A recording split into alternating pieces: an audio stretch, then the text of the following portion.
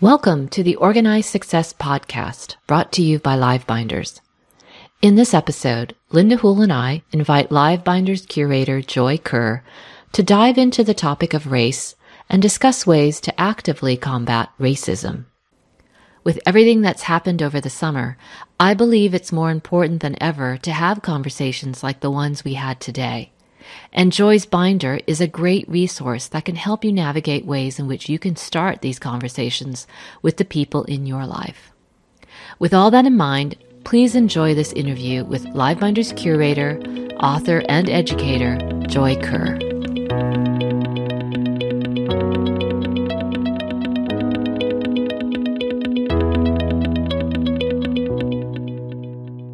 So, Joy, we usually have everyone, introduce themselves. Where are you from? What are you doing, with yourself this summer? All of that good stuff. Okay. I am going to start my 26th year of teaching, which is crazy. Right now, I'm in Arlington Heights, Illinois, at a suburban school. It's middle school, ELA, 7th graders I have, and I miss them dearly. We haven't been doing much. We have been taking care of ourselves. We've been social distancing and wearing the masks, and Mom finally got her hug after 100 days of it. I said, that's it. We'll hug Mom and Dad. and then we're staying in. We might have a camping trip scheduled for the end of July with my niece and nephew. We'll see if that goes through. Yeah, yep. I've got one scheduled in the middle of August with my nieces, nephews, and children, and oh my gosh. Yeah, we'll see. Right now it's reading and watching and listening and trying to handle all the things that are coming at us right now. Yeah, a lot is coming at us. Really interesting times, right? You on your Twitter page, you mentioned yourself as a speaker and author. Mm-hmm. Yes, I have 2 books now. I have Shift This is my baby, and Shift This was written because of what Genius Hour has done for our class, how it's changed a lot of what I do in class in ELA. And then Word Shift came out because I think that was just a frustration book. I was frustrated with what people were saying, and I said, I don't think you should be able to tell people that. I don't think you should be saying that. Try this, try this, try this. So that was just it's a small one, and it's just about try these words instead of these other words. Yeah, and I always forget about the books because it was 2019 was Word Shift and 2017 was Shift This, and everything else that's going on just overshadows them, and I just keep forgetting about them, and that's okay because they're not that important right now, Well, in some ways they're relevant, right? Word Shift is really interesting. Word Shift, yeah, that has a lot of points in it that I was like, I'm just going to throw this in. Who knows if someone will read it, but I need to get it off my chest. Maybe that's something we come back to. Because I didn't know about those books. So let's come back to those. Okay. And the Genius Hour too is really, really interesting. We can make connections to what's going on now, right? It's about hearing the student's voice and what they're interested in. That really helped out in May to get engagement back with my kids. We did some heartbreak mapping, and we said, okay, now what are you going to do about it? And that was really neat to see, I do have some control over my life. They'd come to Zoom meetings just so discouraged, and their faces were just all down. And I'm like, oh, you guys, come on. There are things you can do. You're not stuck. You can do certain things. So that was Genius Hour did help us out that last quarter there. Well, I think those are great topics. Let's come back to those if we don't come back in this conversation. So I want to give my initial reaction to when I first saw your anti-racist binder, which was startling at the title. And but what really honed in for me was you prefaced it with your husband's reaction. And I don't remember where I saw that because I went looking for that reaction. Can you refresh me? It must have been in a tweet. And I saw it too, but I couldn't find it. And it must have been in a blog post where you shared his reaction to the binder, similar to what's going on with the podcast today. Can you refresh my memory on that? He worries. He worries for me. He worries for how I will be judged or looked at and how it will affect how I go from here. And he is 20 years older than me, so he grew up in a different time. you know, and in Detroit too. And so this to him is new. He knows that when I get something under my skin, I need to run with it. You know, when I went to Live Binders for that Genius Hour live binder, I just, you know, I went nuts with it. And he knows that when something drives me, I will drive it until I can't anymore. So, But do you remember what he said about what his reaction to the binder was? Because I resonated with that reaction. I don't remember that. That was a couple of years ago when I started it, but I just started it for myself at first. You know, it was just so I could collect. I sometimes think of my live binder when they start as a box, and I'm just going to put everything in there for me. Yep. And then when it's time to start sifting through it, okay, what belongs where, and then what am I going to do with it? Am I just going to keep it in the box, or am I going to share it out? So I had it was personal then, you know, it was private. No one was seeing it. And he's like, well, just be careful. And I'm like, be careful of what? You know, but I know that word racism throws a lot of people into a tizzy. But the more we learn about it, the less scary it is to talk about.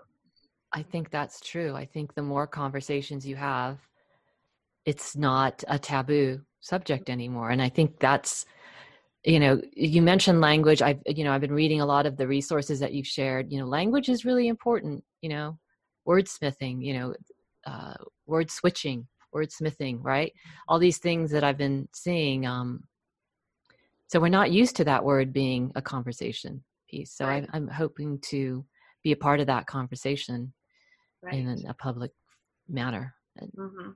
So that was my initial reaction, was that I was really, your voice was really powerful. I wish I could find it, and I couldn't find it again in your binder. So that was my other thing. I mean, I was looking at your binder. There's so many powerful resources, and you say, you know, this is my perspective. This is why I'm doing it. But you don't have your voice in there. It is in your blog, which is, you are such a great blog writer. I love how you're coming out more. I mean, obviously this wasn't in the beginning, but I want to encourage you to keep doing your writing. Your voice is so powerful because it's not scripted. It's the everyday, and it's the conversations we have in our head. Right. Yeah. All of us do. And you can tell it's from your heart. You can, everything you write. I needed this boost today because I haven't been writing, and today I was going to write about hope, because today I'm finally feeling a flicker of hope, you know, as to where to go from here. And I feel like my blog posts had been too negative and too like, oh, now this is happening. Now this is happening. And I was journaling for a bit through the COVID, and I said, that's it. I can't do this every day. So today I'm going to write about hope. So that's a good push for me, because it is a journal. It's a journal, and the ones I tweet out or share publicly are the ones I'm proud of, and I think other people could get something out of. The ones I just write and just keep in there in the blog post, thoughts and my reflections. Yeah. Okay. Yeah. Well, it's a great, you have a great style. I wouldn't change it one bit. The only thing I would say is put it in your binder. Because we want to relate to this very difficult word. Yes. And when I read your blog post, I really understand where you're coming from. You know, it's an everyday thing. Being actively anti-racist is an everyday thing. It's like a cultural shift, and so we need examples of that. You know, the struggles, the questions, the answers one day may not be the same answers tomorrow. And it's nice to see that, you know, someone who's writing about it and posting about it so vehemently actually has feelings and emotions like I do. And, you know, we don't know that until you write them down, and it's really great. So that's my reaction to that. And I encourage you to keep that up. All right. And I did be quiet too. I feel like I shut up on my blog because I felt like I needed to amplify others' voices now, you know, and I need to listen more. So, but I'll keep it up when there's something I feel like would be a connection. Yeah, I think you do that naturally really well. Like, you know, if somebody says something really powerful, you just can't help it. You're going to share that. But then your thoughts, and, you know, your poetic way of saying, like the reaction to, you're ready to go back in the classroom and COVID-19. I really enjoyed that post. Yeah. I'll share my screen in a minute and highlight those. But I know Linda has as a response to your binder as well, because we both looked it over and what did you think, Linda? Yeah, for me, it was just the relevance of something you started 2 years ago, and then the depth. And obviously, you're continuing to add to it, because I went back and looked at it this morning and went, I think there's more here, I don't know where you grab all this content from, but it's, as my terminology days awesome. And there's so much you don't even know where to start. And I'm curious to know how you decided to tab everything and how you decide what goes under one tab as opposed to other, because so much could all go under one tab. Right. And how to divide. But I think the thing that also got me is the books I've seen since I retired, how many more materials and books that are available for students, so that you have a color, the color across the rainbow, but more African-American materials. And that wasn't there even 10 years ago, because I tried to add those to the library. You can't find them. Right. So I'm glad your book lists are marvelous, I think. And if nothing else, librarians and teachers should be seeing and accessing those. Yeah, those just keep growing and growing. And I'm trying to take the list now. Thank goodness for those base tabs. Amen. I know what you mean. Right. I just reorganized the children's literature one the other day. And I'm like, I have to now separate these into picture books that are fiction, picture books that are nonfiction, middle grade fiction. I'm like, oh no. And the lists upon lists that are being shared by teachers on Twitter, it was amazing. So I put the list down at the bottom, and then when I knock off a list, I'll take that tab off. But I'm trying to pull from those lists and put it in as separate books.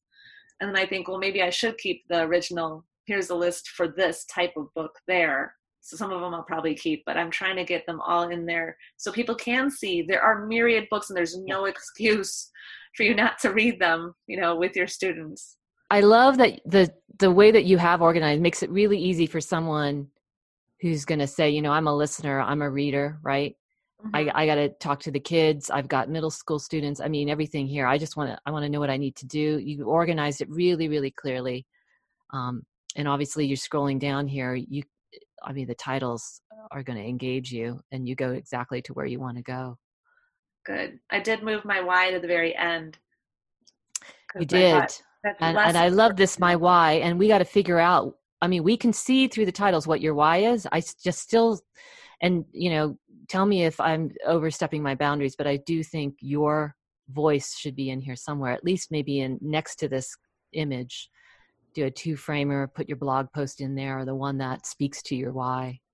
Are you talking about my blogs, the blog that's the Passion Purpose Product one? Tell us the difference between I know you've got My Own Genius Hour here, but you also relay, I think you introduced your anti-racist binder.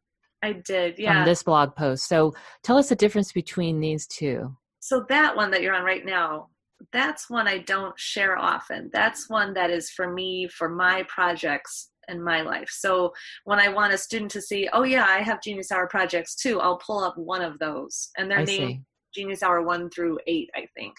And I did one for our last thing in May, what I did with the kids. I wrote cards for the seniors because I felt so sorry for them. So that was one there. So this one has, that Genius Hour 7, that Black Lives Matter one, that was the biggest one, because that's what I'm doing the most work on. Say that again. Where am I? Am I in the right place? Go back to that other one you were just on. Okay. Yeah. So see on the right where it has the different things. Right here? Right. So Being the Change is my 7th Genius Hour project on this blog. Okay. And Being the Change was a book that I read by Sarah Ahmed. And that's what started this blog. That's what started me blogging about it, because I thought I need to share what's going on with my kids and what I do to try and combat racism. Okay. Right. So that's why I put my book reviews for those, and where I see all my whiteness. There's whiteness all over where I live. Right, fragility. So if you were to put one of your blog posts in there that explains your why, or you're addressing that why, would it be here or would it be in your Genius Hour post? It might be at the bottom of the one you're on now. It might be the oldest post from Being the Change. You have to keep going back down. So this is not it? Okay. Nope. So older posts. Okay. Well, this could go on. There it is, I think. This is it, right? I think that's my first one, yeah. Oh, because that Jodi Picoult book was so good too, and it had to deal with a Black nurse and a white man and his baby, and it was just so powerful. And I'm like, oh my gosh, this actually happens in life. Oh wow! So that great title. Yeah, that pushed me to write on this blog for that one. Then that's when I decide, okay, I've got a new project. I have to work on this now. Okay. Let's see. You mentioned it. Maybe this is it. I don't know. Maybe this is it. So this could be, if you just clicked on that, this is the URL, that could be in that next to the My Why. All right, I'll put it in there. All right. I'm sorry. Write myself a note. I'm just, I'm trying to be encouraging. I think you have a wonderful voice. I think it's very powerful. And, if you don't want me to say it, I won't say it. But that's all right. I feel like there's so many other more powerful voices than mine. But look at what you just posted, small, great things. Yeah. You influence. I just saw a post, in fact, maybe today or the other day, you were posting about something going back to school. What are university kids doing? And you were saying, my middle school kids, okay, how many years ago were they your middle school kids who are now in college? 5, 6, yeah. Yeah. So how many of them have you influenced, right? You have a big grasp, and then those students go on and influence their classmates, right? It's huge. Yeah. And that's another reason for publishing this, not keeping it private, right? It's that if you can get to one other person, think of how many people that person can get to. Yes. You got to me. And I related it to another binder. I'll just pop it up real quick. The Bully binder. I don't know if you remember this. This is back in 2012, but this changed my thinking too. That bullying involves 3 different role players, and the bystander was really powerful to me. And especially this summer with everything that went on with, the murder of George Floyd, which is, bystanders, just by witnessing an event, you have a choice. You have to be either you're siding with the victim, or you're siding with the bully, and silence puts you on the side of the bully. Yeah.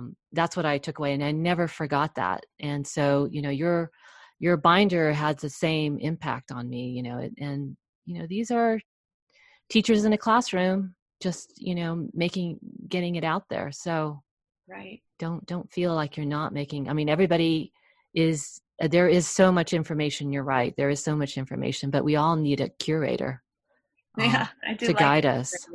I do love your live binders. Curating is part of me. I've done it for so many years.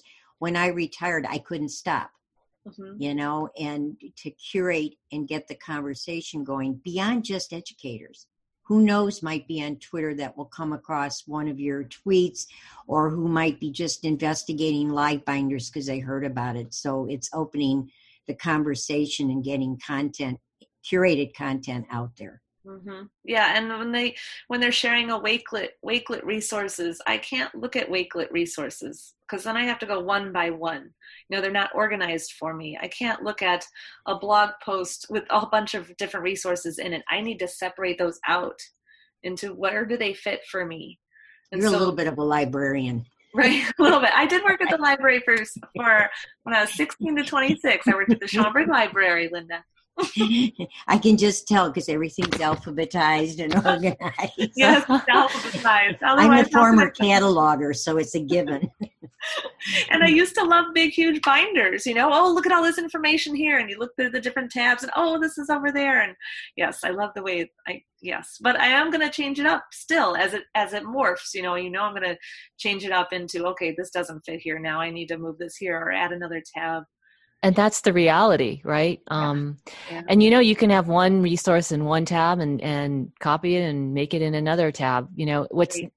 We did a podcast on UDL, and what you've done with your binders in general is you've made it accessible for whatever anybody's perspective is. It may be one day, I've got time to listen, I want a good podcast. They're going to go straight. You made it easy for them to find it.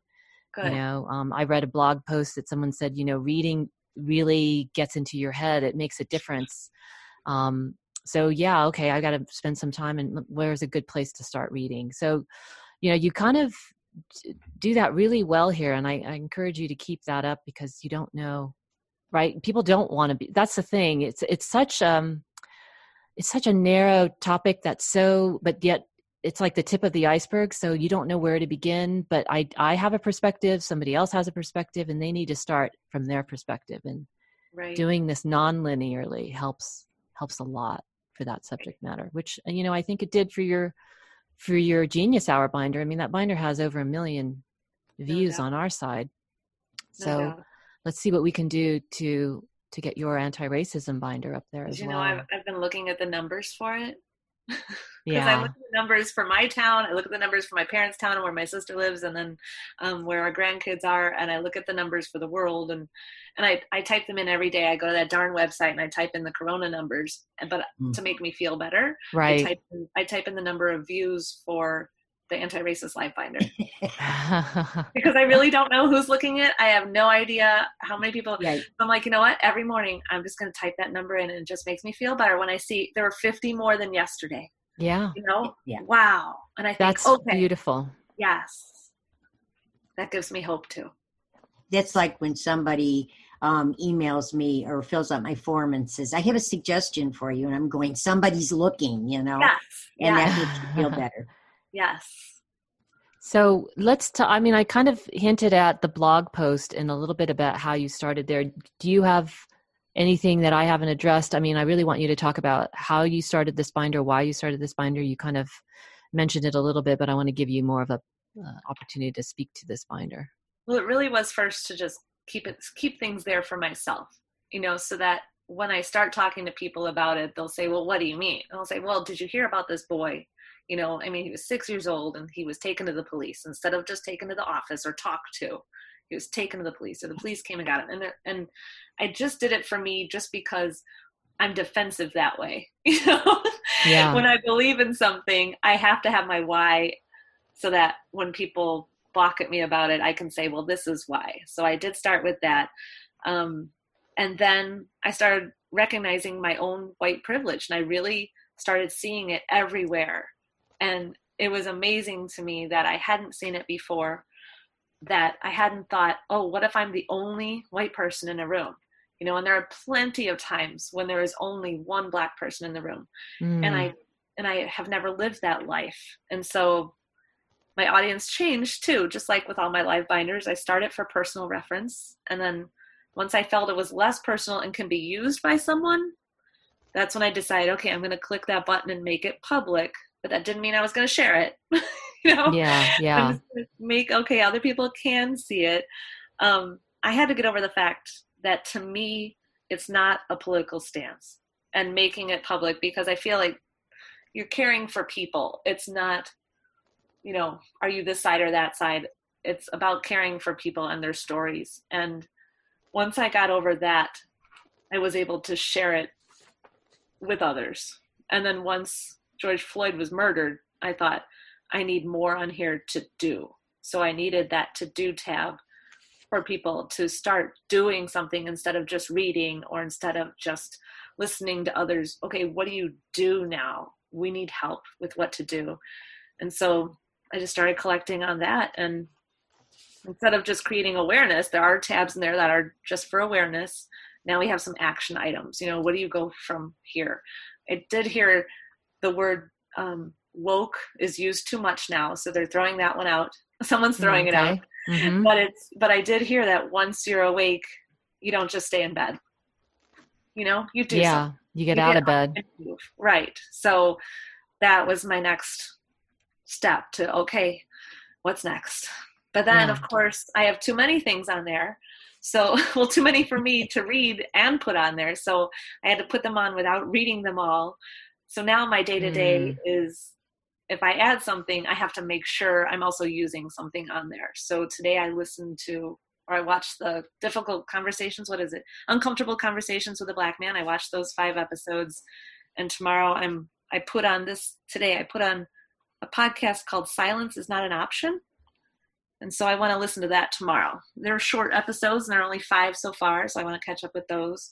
So I make sure that when I'm putting something on, I'm doing something on there as well, because I do want to keep up with it and stay true to, okay, it is important to do it, not just to collect, but to actually do it. So I've got books going on. I've got, everything is centered around this right now. And I am fortunate that I can take a break from it because I am white. And so sometimes I do have to take care of myself and put it aside for a day, but then I'm right back at it because I'm part of it. I'm part of the problem and the solution. So that's where I'm going with it now. That's how it developed. It was just crazy.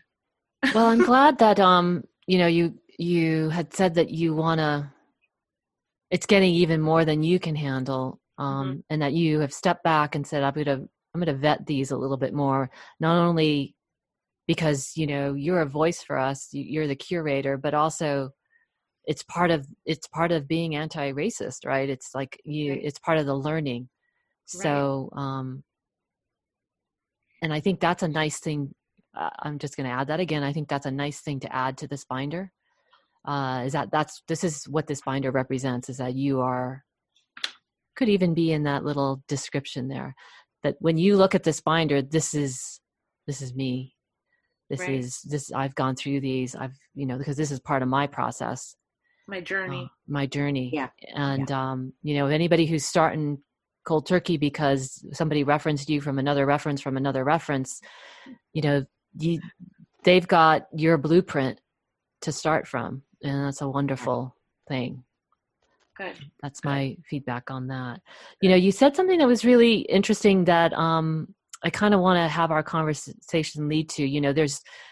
There's the political, there's the uncomfortableness of the wording, there's the white privilege that you don't even realize. But being anti-racist, bottom line, is caring for people, right? Isn't it really being respectful?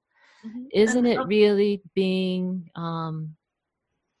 practicing UDL, practicing decency? What happened to our culture that we let that go? Right. The one chapter in How to Be an Anti-Racist by Dr. Ibram Kendi, he goes into, it's not just about black and white. It's about every race. It's about genders. It's about religion. You don't clump people into one group altogether. You have to see people as individuals. And you don't say, well, all of these people are this way and all of this is this way. No. And that's been a huge push with my parents. My parents and I have had some really difficult conversations. And it's the they. I keep hearing, well, they say this. And I say, okay, stop. Who's they? Well, the Democrats. I'm like, okay, which ones? Right? Yeah, right. Because it's not all of them. I know this. And so that to me has been what anti means. It's not clumping people into one group. And that was part of my word shift book too, actually, because we talked about, I've heard teachers say, and I've probably said it myself, the high kids, the struggling kids, they're not all feeling the same thing. They're not all doing the same thing. We can't clump them together like that. Right. Up there. I found, I was listening to people, Ijeoma, I can't pronounce her name. Ijeoma, yeah. And she talked about using the word race and racism. And I was like, well, race is a scientific term, but then maybe not. So I went and looked it up, and this got splashed into my face. And it's right. It's a social construct. Yes. But I got in trouble one time on Twitter for saying race is made up, because they're like, no, it's a social construct. Someone did make it, and now people believe it. So we have to look at it as if it is a real thing, because we're acting as if it's a real thing. Even though it was supposedly scientific, it has changed. Yeah. So it makes me think about all the forms you fill out and being forced to be identified by race. Right. Really interesting stuff. So I wanted to put this up there just for anyone, we're going to do a video of this as well, but it's key terms for race and racism. It defines what race is, ethnicity, racism. If, you probably never, like me, never looked up the word race in the dictionary. Right. If you do, you will be surprised. And I think that alone should kind of tell you that a lot of this is when they're talking about it's embedded in our system, the system is cultural. And so when it is cultural, it means it can be persuaded, it can be changed. And I have a lot of responses to that. I don't want to hog my thought process on it, but I do want to go through some of these things because what I want to come away with here is, not that this is overwhelming and it's a huge burden, but that maybe we can discover a way to make this an inclusive experience. Right. Somehow. And that's what I kind of want to go through with you. And I know you're thinking the same thing. And also the fact that it is cultural, though, means it's deep. It's so deeply embedded. Yes. That's hard too. That's very hard because it's what you grew up when, it's coded into your DNA. And that's the struggle, I think, that makes it very uncomfortable because, you can't deny my race. Right. Until you realize that it's a construct. Right. Right. So let me go through these links here. This one, I think you brought this up on your Twitter page, like fighting an addiction. Yeah, this was really a good way to describe what I think a lot of people who are trying to embrace the anti-racist mindset is that it is an everyday struggle. It's not a one-time thing. I think this was kind of captured it. And I think this point here, discomfort, this is what people are battling with, right? Is this discomfort, I've got to talk about it. Well, it's revealing something I don't even know is in there, I'm battling right now because I know probably some of what I've said today already is wrong. Yeah, right? and it probably is. Let's all apologize right now and reflect on what we're saying. But we're trying. But say that again, Linda. At the same time, we're all lifelong learners, and we're learning. What I've learned since I left Lombard when I went off to college, and what I know now, we're always in a learning process. Yes. And so you sometimes have to think and forgive yourself, and then go on to learn. Because you've done something and said something. Right. And when someone calls us out on it, say thank you. Right. And we need to hear more of those. I've seen a great number of those up there. I know somebody did a post, which was really nice, saying, it may have been Meghan Markle, that any conversation is a good conversation. Like, you've got to have the conversation. It may be awkward. It may be, inappropriate. It may be wrong. It actually, it's never wrong. It's just, it's got to happen. Right. And so that's what we're doing today. But I do think, I feel like let's address what's uncomfortable. So I kind of did this Padlet for us. I think the one thing that we can agree on is there's this uncomfortableness that anyone that you're approaching the conversation with is going to feel, and we can narrow down what it is that makes those things uncomfortable. And then there's the other side of that, which is, uncomfortable makes you feel isolated and attacked. Inclusiveness, maybe there's a better word, you tell me, I just pick that word, but inclusive means everybody's opinions, viewpoints is welcome. And then where do we go from there? We may never do this Padlet, but I just thought it would be good to have handy. So I saw this tweet here. Agitate, agitate, agitate. I welcomed it because it means, it's going to be a struggle. It means I can say what I need to say. I need to speak up. I need to not be the silent bystander. At the same time, it gives voice to the opposition as well, right? Mm-hmm. Because they're saying, well, it's an inconvenient. Everything was fine beforehand. It becomes fuel for combativeness from both sides, and that's draining for everyone, right? This is where the fire starts dwindling to ashes because you can't sustain that forever. This is my reaction to it. This may not be true or what. I mean, I'm the kind of person that does speak up and will speak up. So, but I want to be inclusive. That's what I want to be. So then I saw this post here. Imagine if your arm was broken and you kept on telling people over and over again that your arm was broken. Their response, all your other limbs are fine. They matter too. It is time to care about the broken arm. That really did an interesting shift for me. And I've seen other people trying to put what is going on with Black Lives Matter as opposed to All Lives Matter, is that I thought this one was a good one because we're all the same organ. We're all a living creature that needs each other. And I thought this was probably the best analogy that I'd heard. I heard about the burning house, right? Right. I can't quote it because I don't remember it very well, but do you remember it word for word or? No, but there's another one about the sheep that I like. There are 100 sheep and you go after the one that's lost and they're like, well, what about me? Well, you're not lost. You're still here. It's okay. Right. Yeah. And then there's the one about, well, you're not saying when you go on a walk for cancer, you don't say, well, does that mean that diabetes doesn't matter? Does that mean that ALS doesn't matter? No. Right. This is what we're doing right now. Right. There's so many. And these two that that I retweeted are from this Kalisa. I forget her last name now though, but she's on my list on Twitter. I have a Twitter list of people I don't want to miss their tweets from. Kalisa L to Teach, this one right here? Okay. Yeah, I don't know what her last name is, but she is a new addition to my first list on Twitter because I don't want to miss what she says because it seems like everything she says is golden. Yeah.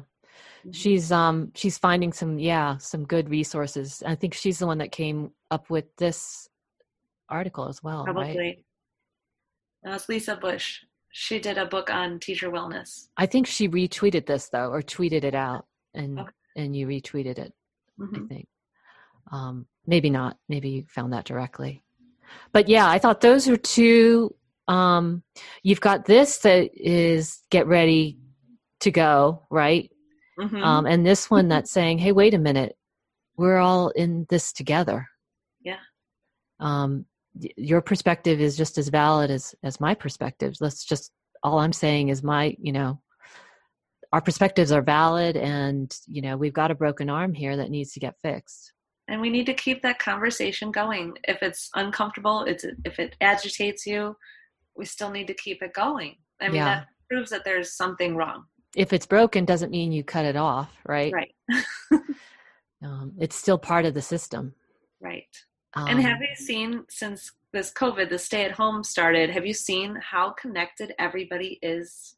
I mean, we are so connected to each other. All the different workers that we have in this nation are all connected in some way. It's amazing. Yeah.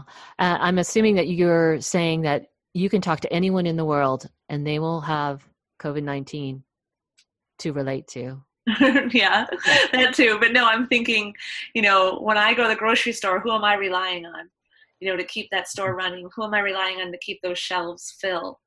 When I go, I just want my library to open, that's not a huge deal. But who are those people that weren't at, they're at the library now, they're not there anymore. What's happening to them? What's happening to their lives? It's everything that I want to do or can't do. It's affecting someone else in that position. And it's amazing. And, now they're saying, get the kids back at school. Well, that's for the economy. I mean, because it's all connected, because everybody's connected. Well, that's a great perspective. I'm glad you iterated that so eloquently. You don't know what it takes to get your vegetable at the grocery store on your plate. Right. And you now see, it is interesting. It's like, it's like the map was revealed, kind of like the Harry Potter map, where it's the, it started emerging, the paths all emerge, all of a sudden now you can see the veins connected. Right. And who's involved in this system and process, and all the voices, the left, the right, the up, the down. Yes. It's all being visible, and we just have to, it's a new norm. It's wonderful. Yeah. Wonderful and draining at the same time, because it's not a simple black and white solution anymore. We finally realize that things are gray. Right. I wanted to pull this article. I just saw this, which I thought was really interesting.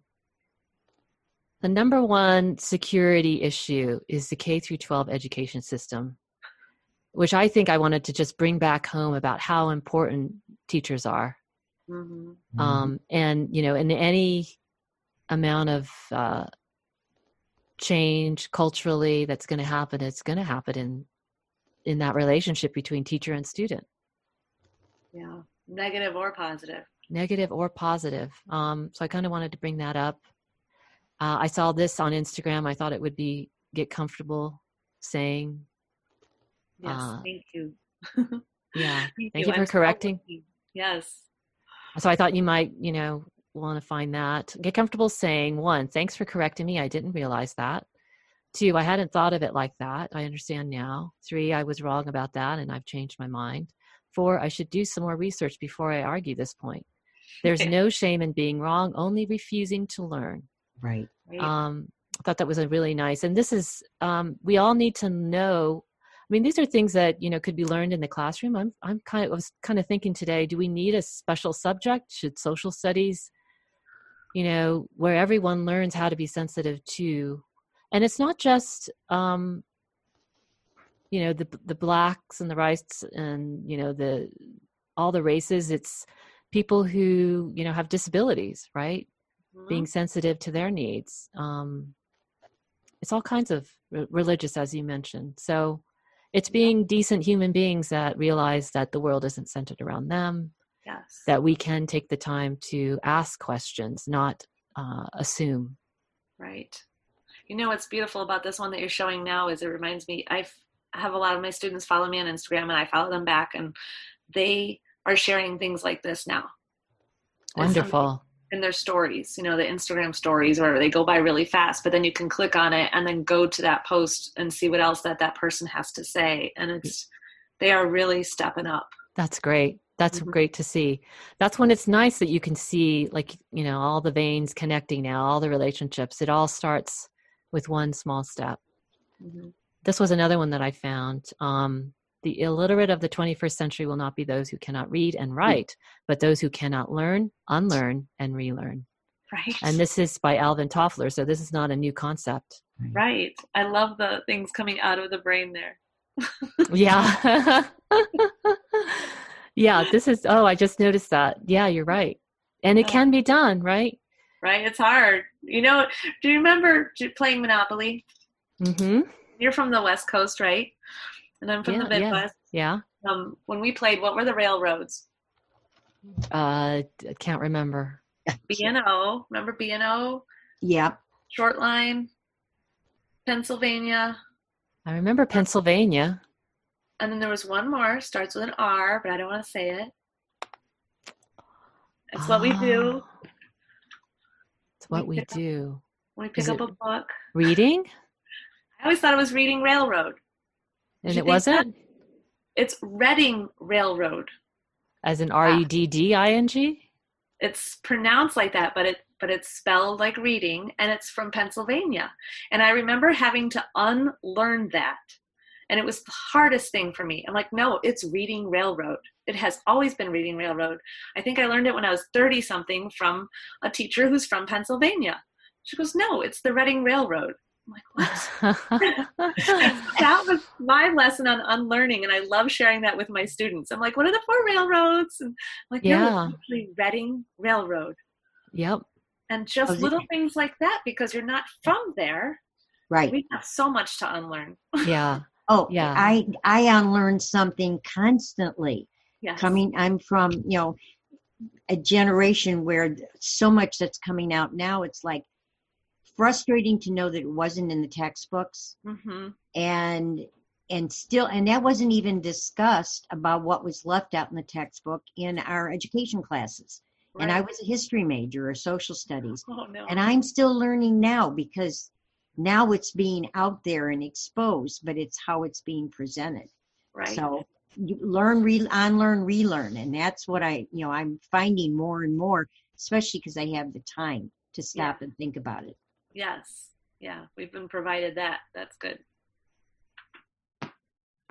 So I found this other Stay Woke Teachers. They've come up with really great posts. I don't know if you want to check them out, but I love these titles here: Evolution, Attitude, Learn, Unlearn, Relearn, Being an Anti-Racist Educator, obviously. You know, you're going to have to send me all these links, right? Yeah. Okay. The Okay. Elephant in the Classroom. Teacher Bias, The Elephant in the Classroom. Mm-hmm. Really interesting. Just some really thought-provoking stuff coming out now.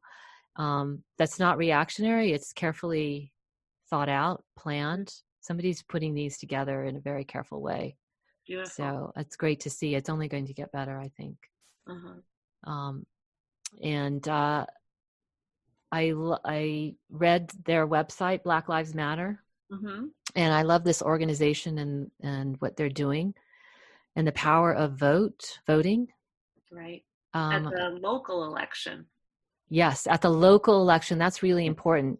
So let's go back to, your binder and, talk about what you want to do, how you want to use your binder. After you kind of mentioned after the Black Lives Matter movement and with George Floyd's murder, you went back and started filling in the gaps for this binder. But is there more that you would like to do? What haven't we addressed here? I don't know. I have a hard time with, I was feeling really down and out when no one was sharing the binder. When I was sharing it, because I felt like as soon as George Floyd was murdered, I felt like it was my responsibility to share what I had curated, and I thought, okay, other people need to see this too. But I was so down about teachers that I knew had been vocal on Twitter about school, they just stopped tweeting. And they didn't like the things I was putting out. They didn't retweet anything. And I felt like I was on an island for a bit. And then I thought, because then I kept hearing, well, silence means you are complicit. Silence means you agree. And I'm like, well, not all the time, because people they might be worried about sharing it. I know I was. And so I have to go back to where I was at my starting point. I was worried about sharing it and talking about it and getting uncomfortable with it. And maybe these people that I think are not saying anything, maybe they're doing things. Maybe they're doing things and they're not sharing what they're doing because they're just doing them because we're supposed to, right? They're not sharing them because they don't want the credit for it. They just want to do it. So I got over that, which was good because I was just so upset. I'm like, nobody is sharing this fabulous resource I have out here. I'm so mad. So then I'm just keeping up that pinned tweet of, okay, if you're not sharing it, here's something you can do if you'd like to. And so I stopped being mad at people for not liking it or not retweeting it, because I know that people see things like you brought up things at the beginning of this. I was like, really? I said that? I don't remember that. And so people are seeing what you're doing, whether you know it or not. And you have to remember that too. Everybody, and I know my superintendent's looking, my principal's looking, and I'm very aware that I have an audience where I have to be particular about what I say and share. Yeah. My next step with this is to not go crazy and sharing it again and again like I want to. Yeah. Okay. But maybe to pull things from it and say, did you see this? It's on the live. I like that. Did you see this? It's on the live binder. Did you see I like that. Well, because of your tweet about, so you want to talk about race, it is now on my hoopla list. Okay, yeah. And so you have reached people, but I have the opportunity to tell you, but a lot of people may not. Right. And I don't want the accolades. I just want to know that they're seeing it. I just want to know that it's making some sort of an impact. Yeah. And I am so excited you brought up that book because I get to co-lead a book study with my teachers at my district. Yay! We have just under 50 people that are going to start reading it on Monday, so that's a good thing. And those are going to be tough conversations because they're people I work with, right? But they're ones that we have to have. And as long as we keep those conversations going and we don't just stop and walk away, we can take a break, but we can't just walk away from it when it's affecting all of our kids. So let me, you just said a couple powerful things, and I just want to highlight them for a second. One is, I want to share my binder over and over again, but I don't want to annoy people because I'm afraid it will create boundaries of walls up, right? Yeah. And there are other voices that need to be heard right now. And there are other voices that could be heard. So you suggested, maybe taking sections out of your binder and posting it and typing in a context around it that someone may say, oh, I got that context. Mm-hmm. Do you know what I mean? As opposed to saying, here's a binder of 500 resources. Right. Right. You're saying, let me give you something you can handle today. Yes. Because something happened today that relates to this, or this happened to me, and you're putting it in a context that people can relate to, and it may not be of the 10,000 or so that follow you.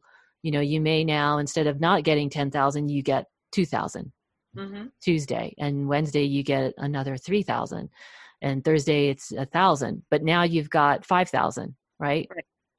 So I think that's really powerful. Just from me realizing, that people take things in context, like they can only digest, our brains really can only digest a certain amount. Right. And on this topic, it's probably going to be what happened to me today and how do I relate to that? Mm-hmm. And what happened to Joy today? Because I really get what's going on with Joy. So, when you involve yourself a little bit, people love that. And you can see that on Twitter and Instagram, right?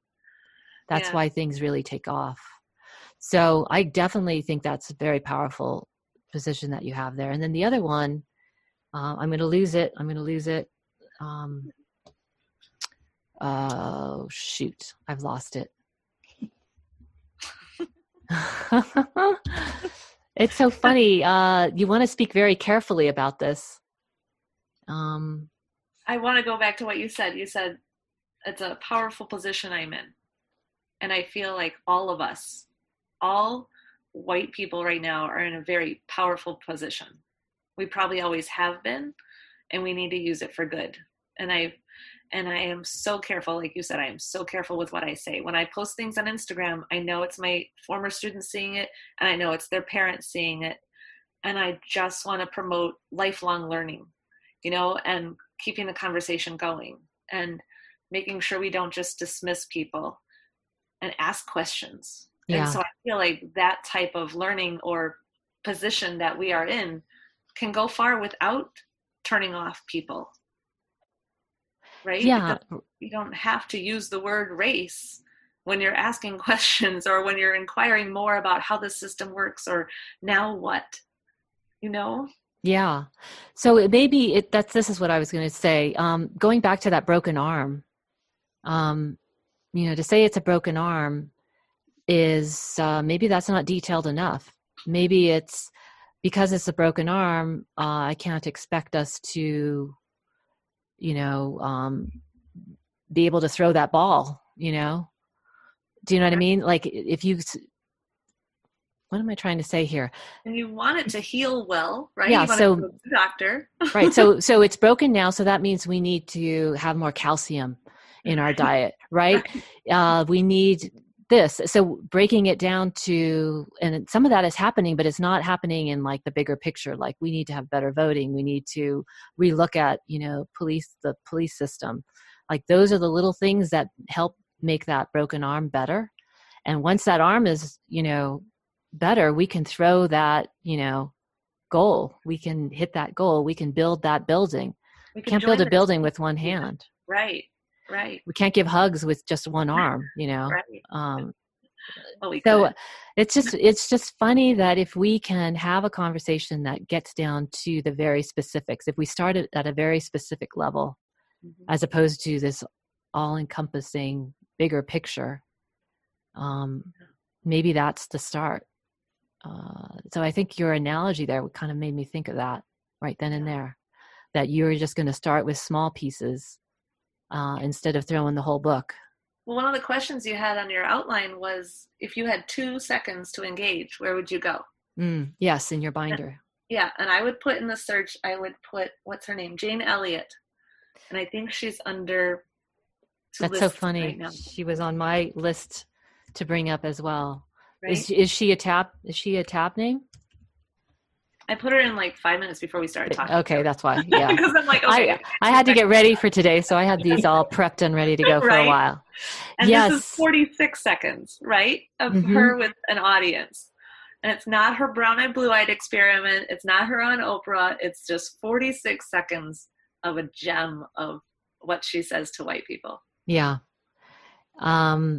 Is it really 46 seconds? It is, yeah. Okay, let me see if I can get the sound on here.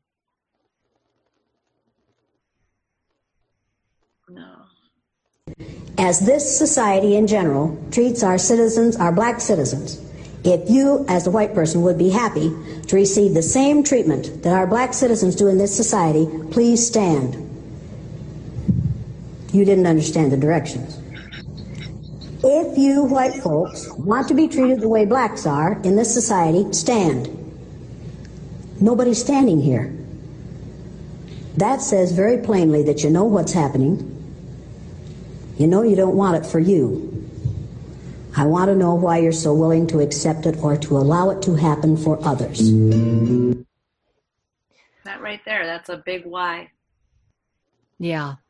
And it's addressing a question that you would never think about for yourself.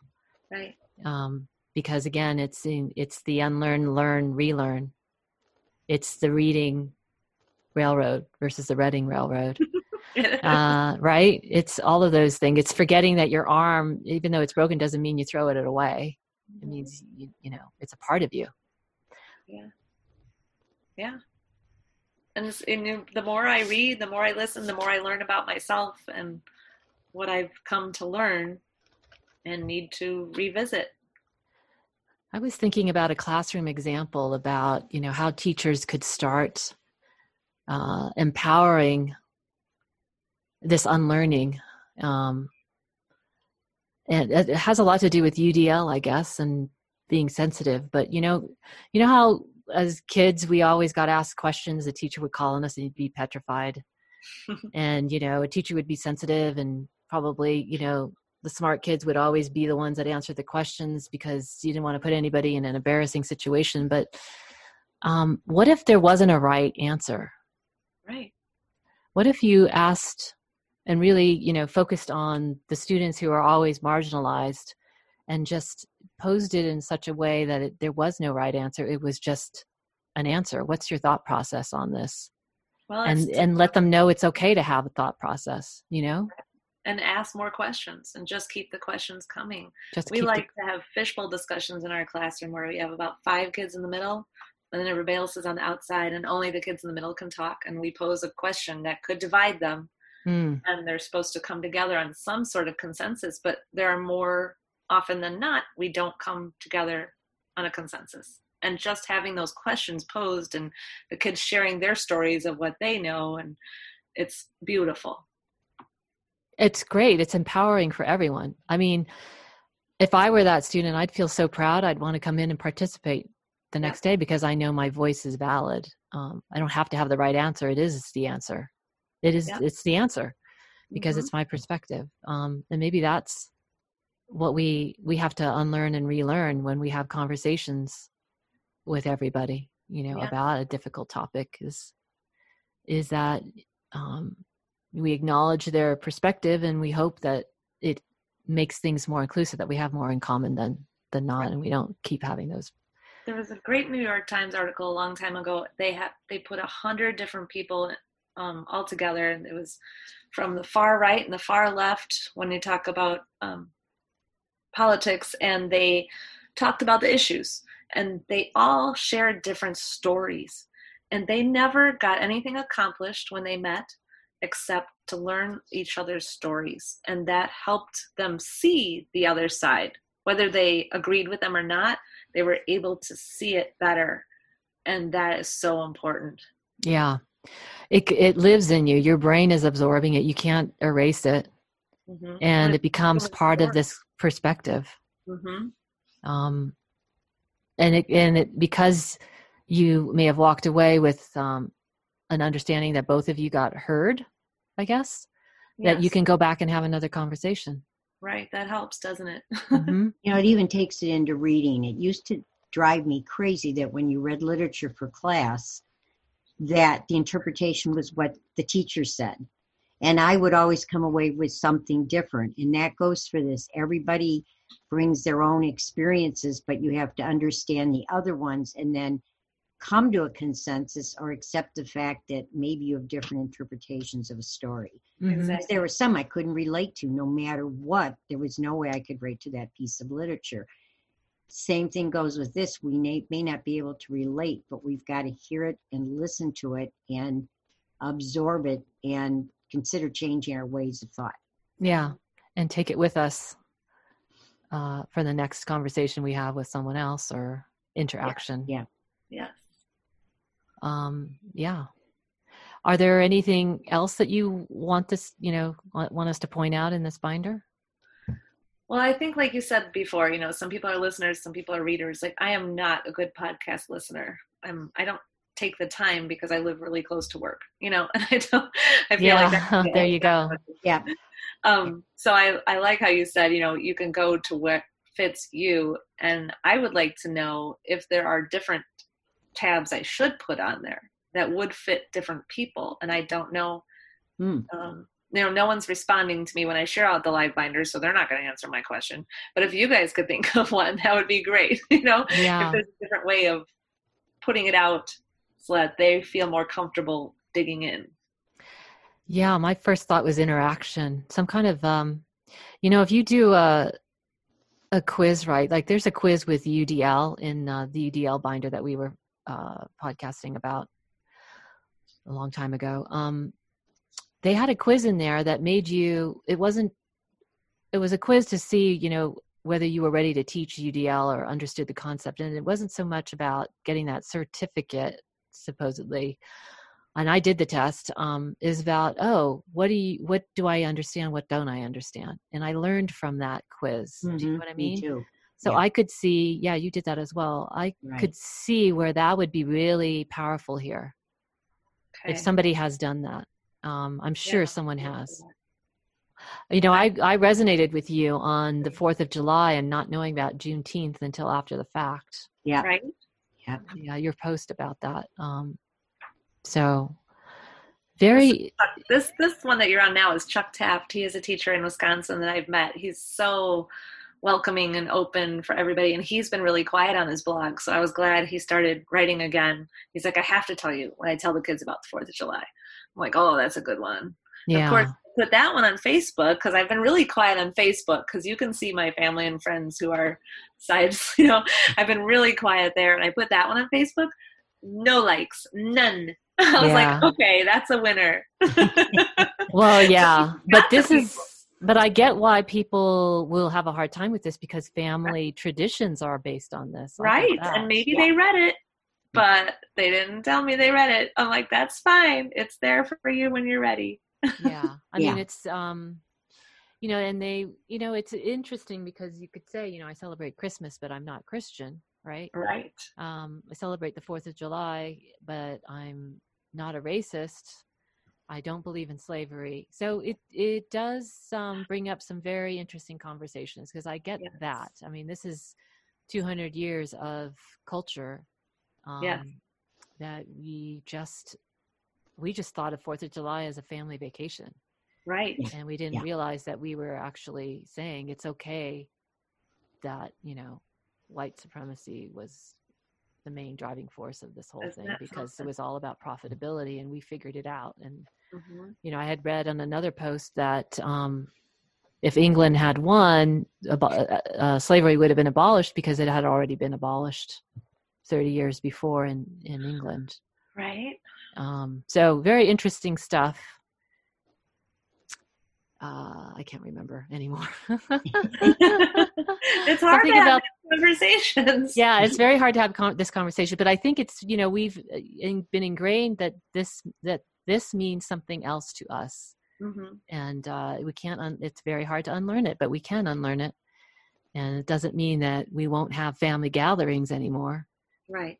It just means that we're helping the narrative. We're helping the system. And it's rethinking. Mm-hmm. Just sitting and rethinking to yourself of how you have to change and observe and learn.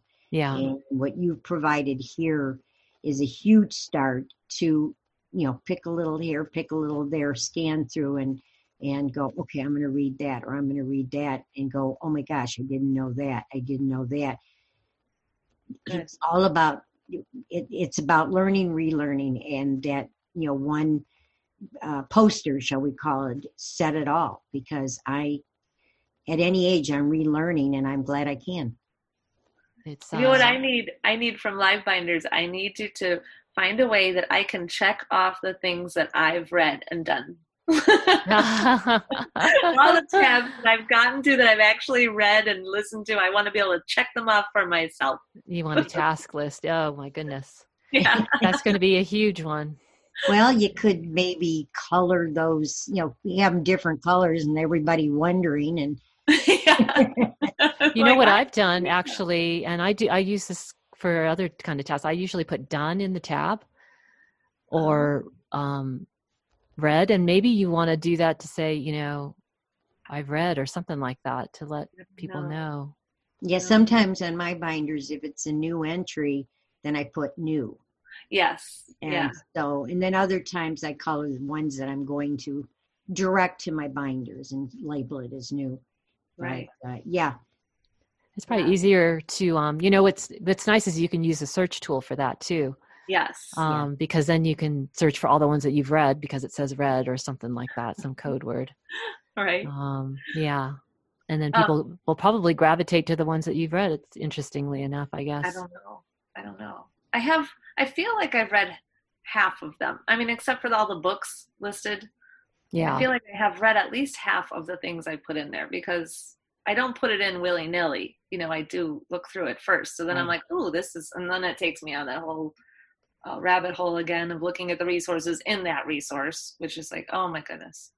That could be interesting as part of this intro table of contents is if you could see all the ones that say read on it and you put a note here that my goal is to, accomplish this, and I'll keep a timestamp on here. Yikes. Of what you've read and what you haven't read and the time it took you. And even on the books for the kids as to what is available in your school library, what's available in your classroom library. Oh my Yeah, goodness. that's true. And it's getting more personal again too. Yeah. Right. But even for the library, because or even the town library, of course, how many different libraries your students would be affected. Right.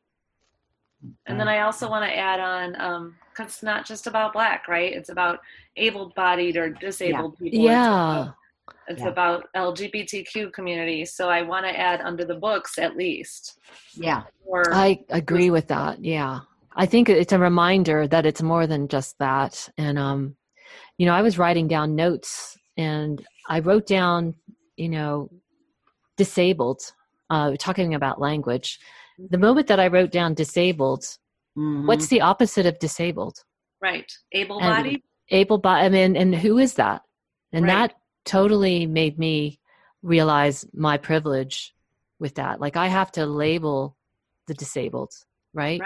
We never talk about labeling the able-bodied. So that's another way to think about it, which I thought was really interesting. And what's the accepted word right now? I often say physically or mentally challenged, and I gravitate to many of the binders that deal with deaf and hard of hearing because we had that in our school. Mm-hmm. And I've learned how much I still have to learn there.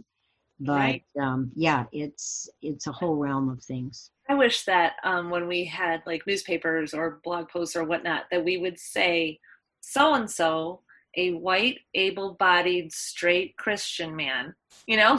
Yeah, right. We only label it when it's not the quote-unquote norm. So maybe we need to start labeling ourselves. Right. And then we'll know who we are. Right. Do you know what I mean? Like we keep struggling with trying to say these labels for these, and there's so many of them, right? So many. And that's probably what's overwhelming. No doubt. There was a privilege chart I saw in some of my training, my anti-racist training, and it said that privilege is given first to male, then white, European heritage, heterosexual, able-bodied, credentialed. I don't know what that means, but I think it's, how much education. Here it is. Right. We wanted to talk to you about this. I'm so glad you brought it up. That is one of my most learned things this past month. What I've really learned from that is amazing. Like, seriously? Can you please explain this? Because I did not understand how to read this. Everybody above the line is privileged in some way. Okay. And when you're below the line, it's less privileged. So is this left and right have any weight, or is it equal weight here? I don't know about that. Okay. That I don't know. But I do know, like, if you're talking about, like, one of Biden's people that he wanted to pick for running mate was Tammy Duckworth, right? And she's in Illinois. And the first thing I noticed when they were describing her, she is it paraplegic? Yeah. And I'm like, seriously, you have to throw that in there? Yeah. Like, right. Why do you? Right. She's or like a woman, right? Yeah. And she said she was a woman of color. To me, she presents as white. This is something I didn't know. I'm like, okay, so now we've labeled her with these things. Exactly. And it's going to change people's minds about her because of our biases. And it was just amazing. Like, if we could just label everybody all the time, then we'd see how many white, straight men there are doing this and this and this and this. Yeah, it's implicit instead of explicit, and it should go both ways. It should. But yeah, we found this chart very interesting. Yeah, that really hit me hard. Yeah, it's all on the bottom there. And I have a girlfriend who said, I was reading this thing about, if you're a black woman at a bar, you won't get waited on fast or as fast as, a white man at a bar or something like that. And she goes, well, that happens when you're unattractive too. I'm like, yeah. Oh, yeah. Right? Yep. It's just, there's so many ways I think our brains are just simple structures that we take in visual information, and we have to make quick decisions. And that's why we have to be social. We have to train ourselves not to be that way, because we can. And to see the similarities instead of the differences. Or in addition to the differences. To rise above that. Yeah. Yes. Notice what's happening in your brain. Exactly. So let me give you back the platform again. Is there more that you want us to highlight on your binder? I think, I think sharing bits and pieces of it is probably the right thing to do. And I think we can do that for you on our Twitter page as well, or retweet what you want to post and kind of follow your lead to get it out there. Okay. And it just depends on where people are coming from. If they want a book, they go to the to read. If they want just quick things, they jump around. It's just, it is a behemoth again, but I just can't stop adding when I see some great stuff, Yeah. Yeah. Then it doesn't go missing. It can be found somewhere. That's right. The whole thing. That's what curation is about, to get the content out there. Right. It's been really good though. Like, I was worried that no one was sharing it. No one was, but I'm seeing the views go up every day, and that is very hopeful to me. Yeah.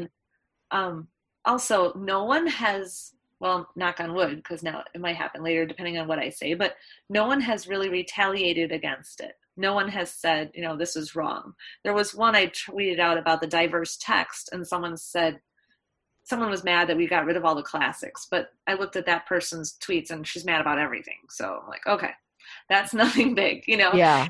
And I do feel like I'm in a little bubble, like a protective bubble of sorts, where people there's no backlash yet, you know, and I love that, because, well, first, I don't like to get hurt, and then second is they're being careful too, which is nice. I was thinking that even if people don't respond there's a darn good chance they've read it.